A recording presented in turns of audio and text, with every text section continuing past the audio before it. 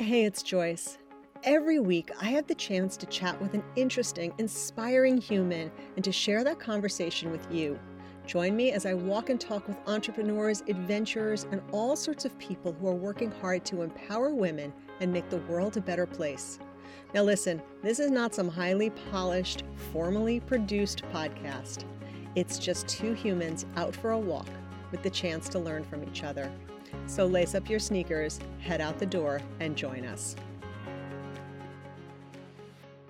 Hey everyone, Joyce here. Welcome to today's Walk and Talk, where our very special guest is Heidi Skolnik. And I don't usually read an entire bio, but in this case, I'm going to, because Heidi and I are going to cover so many things. And I think it's important that everybody knows why we're talking about all the things. So Heidi is a sports nutritionist, an exercise physiologist, and she's the co-author of the New York Times best-selling book, The Whole Body Reset, Your Weight Loss Plan for a Flat Belly, Optimum Health, and a Body You'll Love at Midlife and Beyond. Heidi's considered a thought leader in her field. She's been part of the Women's Sports Medicine Center at the Hospital for Special Surgery, which is a fantastic institution, for more than 20 years, where she specializes in the athlete. Heidi brought the sports nutrition model to artistic athletes and oversees the nutrition program at the Juilliard School and the School of American Ballet. Before that, Heidi was the team nutritionist with the New York Knicks for 7 years, the Giants for 18 years, and the New York Mets for 15 years. Heidi sat on the board of the National Osteoporosis Foundation. Gosh, Heidi, I don't know how you do it all. For 10 years, and she currently sits on the Medical Advisory Committee of the National Menopause Foundation. Heidi holds 2 master's degrees, and she is a sought-after presenter, speaker, and all of the things. So, Heidi, welcome. Where should we even start? It's so wonderful to be here. Well, you know, that's the benefit of being older, is I've done a lot of things. Right? That's one of the beauties. You know, I would love to, the thing that's foremost on my mind is around nutrition and wellness for women in their 50s and beyond.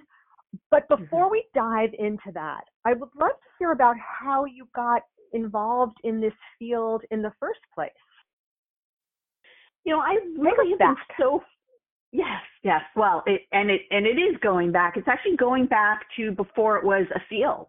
And I think that I've really been the beneficiary of starting something as it was just emerging. So when I was in school, sports nutrition, it didn't even exist as a class yet. There was never mind a master's or a doctorate. There was not even a class. And so I took exercise physiology and nutrition and put it together. There were a few people ahead of me doing it, which is that great modeling where I could kind of see something, but it really wasn't yet a thing. And I was an athlete, and I liked the wellness space, really. And so it just emerged. I just followed my interest, and then things appeared. It was the right time, the right place, and it's very different than being in a corporation where you see this ladder and you kind of know where you want to go. I was able to just keep following my interests, and I have to say I'm still doing that now. You know, one of the things I think about sometimes, I have an expression, which is one of the keys to happiness is being the right amount of busy. And over the last year or so, one of the thoughts I've had is that part of being the right amount of busy for me is having the opportunity to follow my curiosity. And the fact that you've kind of built your career by following your curiosity is amazing. It really, I have to say, I've been so fortunate. Though I hear what you are saying, and at this stage I do question, because I have been someone who, although I have lots of interest and do lots of things, I am very work-centric. And I think when you're passionate about what you do, it is easy to get very caught up in it. And so balance, as you're saying, you know, the right amount of busy. Sometimes I have to say I feel a little too busy, but this is the life I've chosen, you know, and I get rewarded for it, for sure. I'm right there with you. Every few months, I sort of jump up and down and go, but wait, I have no hobbies. Yeah, you got to have some time to, or determination really to make that happen. I have So faith that you will when it's your time. I hope so. I tried to pick up rowing last Welcome. summer, which I thought I was going to love, and I liked it, but I didn't love it. Anyway, I recently was diagnosed with rapidly progressing osteopenia, which shocks me because of my lifestyle. And I've been talking to different people, and one of the conversations I had recently with a physician was sort of around the fact that there just doesn't seem to be a ton of great information out. There's a ton of information, right? But there just doesn't seem to be as much. And what she said to me, and this is a physician in her late 50s, she said, yeah, the world just doesn't seem to care that much about the health and wellness and nutrition of women over 50. Do you agree with that? Is that a thing? 100%. And I have news for you. It's not just women over 50. I am right now in two worlds. So a lot of it is in prevention. I work with a lot of young people, and in the female athlete triad, which actually leads to, and REDS, relative energy deficiency in sport, which leads to early osteoporosis and osteopenia and poor bone health later in life. And we think of osteoporosis perhaps as an older person's condition, but it actually is a pediatric disease that manifests later in life based on certain things that we can talk about. I mean, there are other reasons as well, but and one of the things that is really right now in the forefront of the science is that a lot of the studies out there don't differentiate between male and female. And so we take the research on males and we apply it to females, and our physiology is different. We don't take into account menstrual cycle or where we are in the menstrual cycle and how that hormonal milieu might affect different things going on. And then, as you're indicating, for women post-menopause, are we the same as men? So when we look at heart disease, are our risks the same? Are they different? What happens to our bone? Well, we do kind of know that, what happens to our bone after menopause. But to your point, there's not a lot of attention and differentiation, in attention to, and then in the research around women in general, females in general, and then certainly not as we get older. And there's no easy answer to this, but actually I have two questions. The first is why, Heidi, why? That is so complicated to unpack, right? That is political, and as well as, biases that exist. Who's in charge? Where does the funding go? What's just assumptions that have been made? There's a lot of things in there that we could really look at. And hopefully that's changing. And that's my follow-up question to that, which is, you're at the front lines of this. Is it getting better? Is it getting better? Well, I think it is, because we're talking about it. We're demanding it. We're asking for it. We're throwing a light on it. We are having conversations around things people never wanted to talk about before. I mean, just even talking about women's issues and menopause and saying body parts, right, is in and of itself a thing. So yes, I do think it is and will change. But science takes time. Funding is an issue for everybody, and we'll see. We'll see. So everybody who's listening to this podcast who has been in the 99 Walks world and has heard me speak in the past has heard me talk about the fact that what I refer to as the industrial fitness complex has done a terrible disservice to women, in my opinion. And I want, if you would, ask you to share some of your thoughts around this message that we've been sent, that skinny is the path to healthy. And that's the goal, right? Oh, yeah. God, if you ask, and I'm sure you've seen this research, but if you ask women, 95% of us want to lose weight. Pretty much nobody's happy where they are. And I think that's both from an aesthetic standpoint, right? Skinny is in, but it's also this idea that skinny is healthy. And I think, again, there's a lot in that, because when we spend our days focused on getting skinny, it takes us away from really being able to be who we are and achieve other things, right? It is so consuming and it is so damaging on so many levels. And our goal, I would hope, would be, because these are code words, healthy sometimes, but functional, right? And focusing on muscle is important, because muscle is functional. Muscle is different. Weight loss is different than fat loss, is different than maintaining muscle. And an aesthetic changes all the time. Aesthetic through the years through the ages has changed. Why we are so susceptible to an external,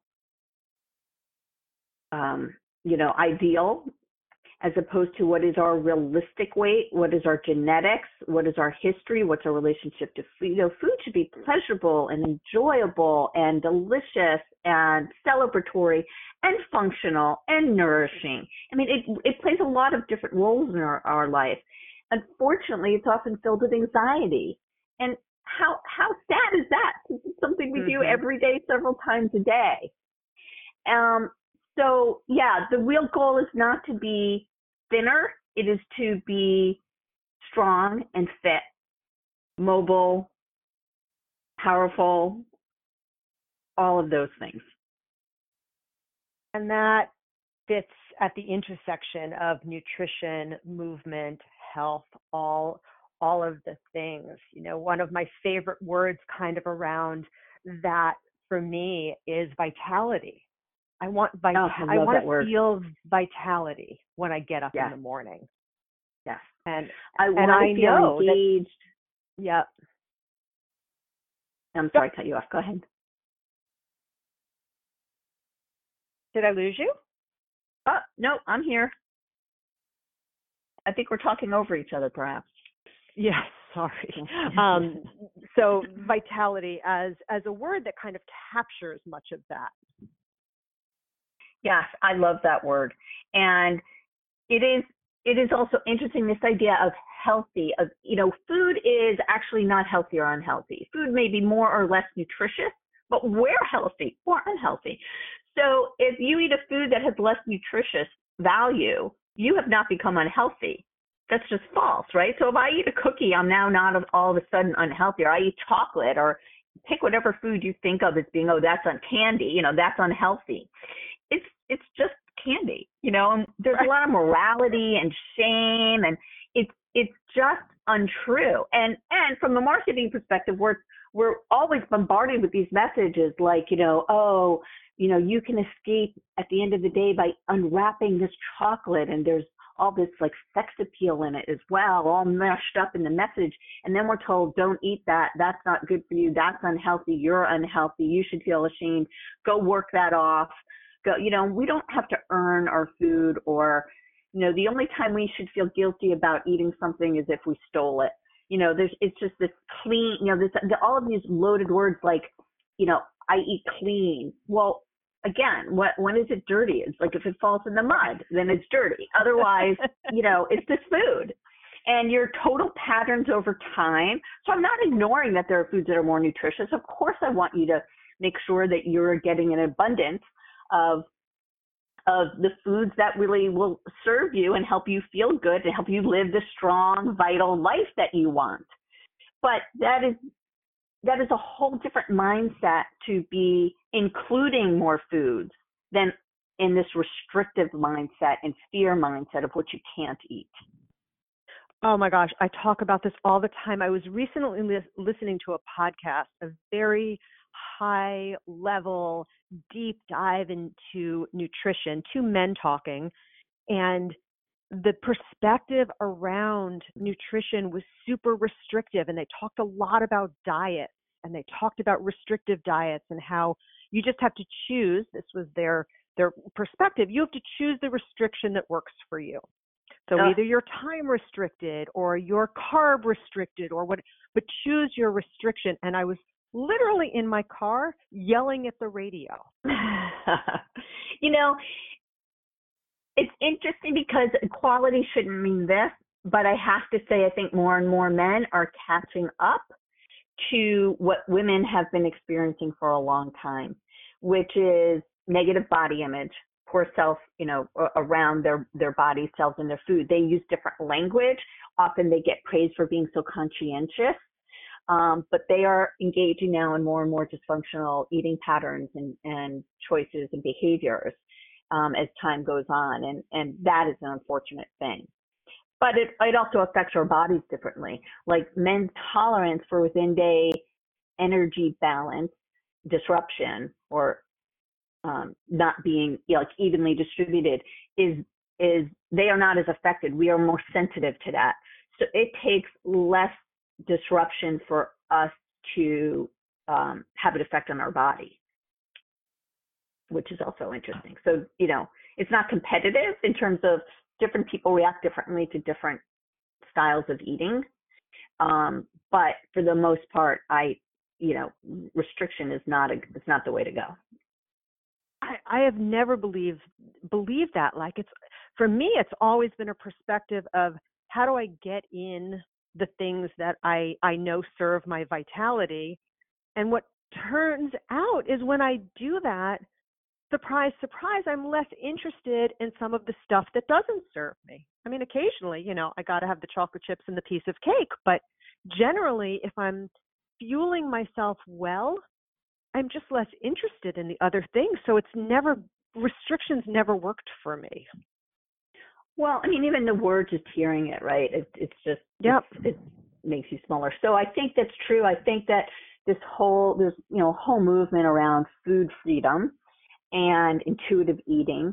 And I don't know that many people really, really understand what that means, because intuitive eating doesn't mean that, you're only, you're kind of eating like whatever you want, whenever you want, as much as you want. Like it's this wild abandonment of, but we're not going to go into all that here. But the point is, at the end of the day, what food freedom, intuitive eating do afford you is actually a greater satisfaction and a greater variety and more nutrition in your diet. Interestingly enough, when you stop restriction, you really end up being much more satisfied with what you are eating. Then, do you think part of that is because as a result of our culture or the messages that we've gotten far away from being able to tune in to hear our body and to listen to the cues and what it wants? I go back when my daughter was very young. She was truly, in my view, an intuitive eater. Like there were some days where all she wanted was fruit. And there were nights where she wanted protein, and that was very, very apparent. And then, they get into middle school and it's all bets are off because it's all the messaging. So have we gotten distanced from those messages? For sure. I think for many, many reasons. And again, there's a lot of messaging all around us that help us dissociate from what our bodies actually need or want, or guilt, like I feel like eating a cookie. Oh no, I shouldn't have a cookie. And you start second guessing. Do I need that cookie? I don't really need that cookie. Do I really want that? Oh, I should have a piece of fruit instead, right? Try eating a fruit when you really, and I could when I want a piece of chocolate, I could eat a fruit. I could have a yogurt. I could have some carrot sticks. I wanted the chocolate. And if I just ate the chocolate and went on with my day, like it's okay, right? So, and then I think, even like tracking your food, all these apps, I think it can be a useful tool because I think, we are also surrounded by abundance of food. And I think when we talk about variety, we're not talking about, 17 different kinds of Oreo cookies. But there's so much food, and there is a whole thing around portion distortion in our community. So I do think it becomes more and more difficult. But this whole idea about tracking even is an external thing. Now we're saying, let me check to see if I ate enough today. Did the app say that I ate enough? Then I better stop. But it doesn't really know, did you eat enough yesterday, or did you move more today? where are you in your cycle? Are you hungry? If you're hungrier, then eat more. But so yes, I think it takes work if you have not done it before to become an intuitive eater, to kind of block out messages and tune back into your body and trust your body. Very hard to do for some people. It's one of the reasons that I believe in the power of walking to impact that, because at least in my experience and in the experience of people who I've spoken with, if you take yourself away from your computer, away from your phone, whatever it is, and you go out for a walk, I believe it enables at least me to tune in a little bit better to those signals, because there's less noise and because my body is working better. I don't know. It definitely has an impact, if I'm... Well, yes. Yeah, movement. Well, there's so much to movement that's beneficial forget about weight, right? On mood and being outside. And, but I think that actually studies have been done on this as well. When you move, it does change how, and people after they move, if you look at food, and we're going to talk about less nutritious food, your brain lights up differently. So when you're not active, your brain lights up more when it sees that food than when you're active, which is so interesting, because people often will say, oh, well, when I'm moving and when I'm getting out there and I'm trying to get fit, I don't actually want those foods as much. And you would think it might be the other, because maybe they'd be hungrier because they're moving more or whatever. But you actually do respond to cues differently when you've been moving. I read a really interesting study out of the University of Georgia that ties directly to chocolate cravings and the impact of a walk on chocolate craving. And to your point, you're just sort of less interested. Right. I mean, not me, because I'm pretty much interested in chocolate all the time. But all the time. Right. Yeah. That's a narrow window. So yeah. Well, the other thing that makes you crave more is eating less. That's the other thing, is when you're well fed, you just don't crave as much. Yeah, absolutely. Can we talk for a couple of minutes about protein? And I would love to. Because this is something I have not spoken with anybody about. I don't think in quite a while. And my very basic understanding before I got educated was, and my thinking was, as we get older, we need less protein because we are not in as much of a building phase. And it turns out that I was completely wrong. So can you share a little bit about protein needs, specifically women 50 plus? Yes, I can, because that is what the Whole Body Reset is all about, is helping us understand that as we age, between 20 and 60, it is not our metabolisms do not change. Our metabolisms stay the same. After 60, begins to lower a little bit. What does change beginning around midlife and beyond, is around our 30s to 40s, we begin to lose muscle every year, about a little less than 1%. And that muscle is, again, what is functional, right? Muscle is what keeps us strong. It helps to clear glucose, blood sugar. It helps to pull on our bones and there's some crosstalk between bone and muscle, our mobility, heart disease. There's so many health things. And so we become what's called anabolically resistant. And you're right, we're not in a growth phase. When you're young, you're in your teens, you drink a glass of milk, 8 grams of protein, that all gets turned into muscle. Well, it doesn't all get, it uses protein is used in our body. As we get older, you take that 8 grams you take a cup of milk and your body goes, I need more. And we actually do. We need a threshold level of protein to press the muscle building button. And that's about 25 grams for women, 30 for men, a little less if you're small, a little more if you're bigger. And every meal. So it's also how you distribute it throughout the day. If you miss that morning meal, you're not building muscle, because we don't save up protein in our bodies. So we need to have protein, a threshold of protein, about 25 grams, which is not hard to do. This is not a high protein diet. It's adequate protein. It is a little bit more than what the RDA says for, which is at 0.8. This is a little bit more than that, but it's not a high protein diet, and it has to do with protein timing when you distribute it. So even something like the Mediterranean diet, so well researched, of course I support all of its messaging, except it doesn't address midlife and beyond. It doesn't address our needs as we're older. And so that's what's really important to maintain our muscle. That and actually doing some resistance training, which we want to walk, right? We want to do row or get, it's cardiovascular. I know I came up in a time where cardio was king. You had sneakers, go, get on that elliptical, go. And that is important for our heart and our lungs. But our muscles need some stimulus, some resistance to get stronger. And so twice a week, we want to be sure we're doing some strength training. And so protein plus strength training is the way to go to stay strong as we get older. Let's just go back for just a moment to can you share some examples of what 25 grams of protein could look like? Because I think people don't necessarily have that kind of perspective. So Sure. I'm sure people will run out and Google that, right? But how do you get 25 grams of protein in your breakfast?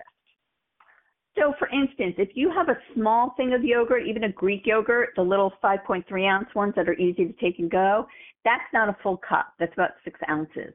And that has about 15 grams. You want to get a full cup of yogurt, of Greek yogurt, in order to get that 25 grams. You might sprinkle some nuts on that. You might have a 3-egg omelet with some cheese, or have it with some whole grain toast and avocado. You might have lox and a bagel or a half a bagel in order to get that. So when we think of a deck of cards as a standard serving as being about 3 ounces, we need about 4 to 5 ounces in order to get, which is not hard to do. Most people do that. They just do it at dinner. Most people eat 60 grams or more at dinner, maybe 20 at lunch, and maybe 10 at breakfast. So it's just really, like you said, look it up. That's fine. Obviously I'm going to say get our book because you'll see lists of protein. But whether it's from vegan, whether it's from, whether it's plant-based, whether it's from animal sources, actually plant-based, you might need a little more to get all of the amino acids that we need. But you might need to stack, because some people think, I put I put a half a cup of beans on my salad, but a half a cup of beans isn't enough. It's just not going to get you there. So you might have to put beans, and then you might have to put a little bit of cheese or some seeds or some soy, or, you might have to stack it a little bit. But anyway, I'm digressing. So the point is, it's very easy.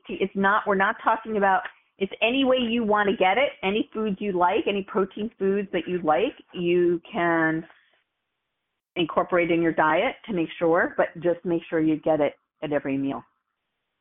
You can do a tofu scramble if that's what you want it, right? It could be a tofu. It's whatever you want. So that raises my next question, which we barely have time for. So I'm looking for a fairly quick answer to a rather complex question, which is, are all proteins created equal? Are some better than others? Or let's at least be sure that we're getting enough, and then we can worry about the details later. So it is, I know this is a little controversial what I'm about to say, but it is true that animal proteins and soy, there are a few plant-based, are more complete proteins. They give us all of the amino acids that we need, and plant-based are incomplete, which you can complement. You can make sure you're having 2 different ones together to make sure you're getting all of the amino acids. And you could go plant-based without being plant exclusive. And I think that feeds into our all or none thinking. But it is, leucine, which is in dairy and in and out, and in many different sources, is also an amino acid, particularly that's like a spark plug to helping promote muscle building. So I think that, when you're younger, it actually is a time maybe to be more plant-based, and as you get older, include more animal sources of protein, or a little bit at least, to help it go further. Oh, Heidi, so much, but thank you, because you have delivered so much usable, practical advice in such a short amount of time. So thank you for that. If people want to learn more about your work, or they would like to dig into the book, where in the interwebs are you best found? And of course, we will link to the book and your resources in the show notes. But for those who are out walking who just want to make a mental note, run quick through the details if you would. Thank you. Okay, so I'm at HeidiSkolnik.com and at Heidi Skolnik on Instagram and Twitter. And then the Whole Body Reset is in, bookstores everywhere. And if it's not in your independent bookstore near you, they'll order it for you. Perfect. Heidi, thank you again so much. This was really a pleasure. Thank you. What a community you have built and how fabulous. So I appreciate you having me on so much. A pleasure to talk with you. Thank you for joining us for today's Walk and Talk. Catch new episodes featuring inspiring guests every week in the 99 Walks app and all the places podcasts live. Until then, I wish you happy trails.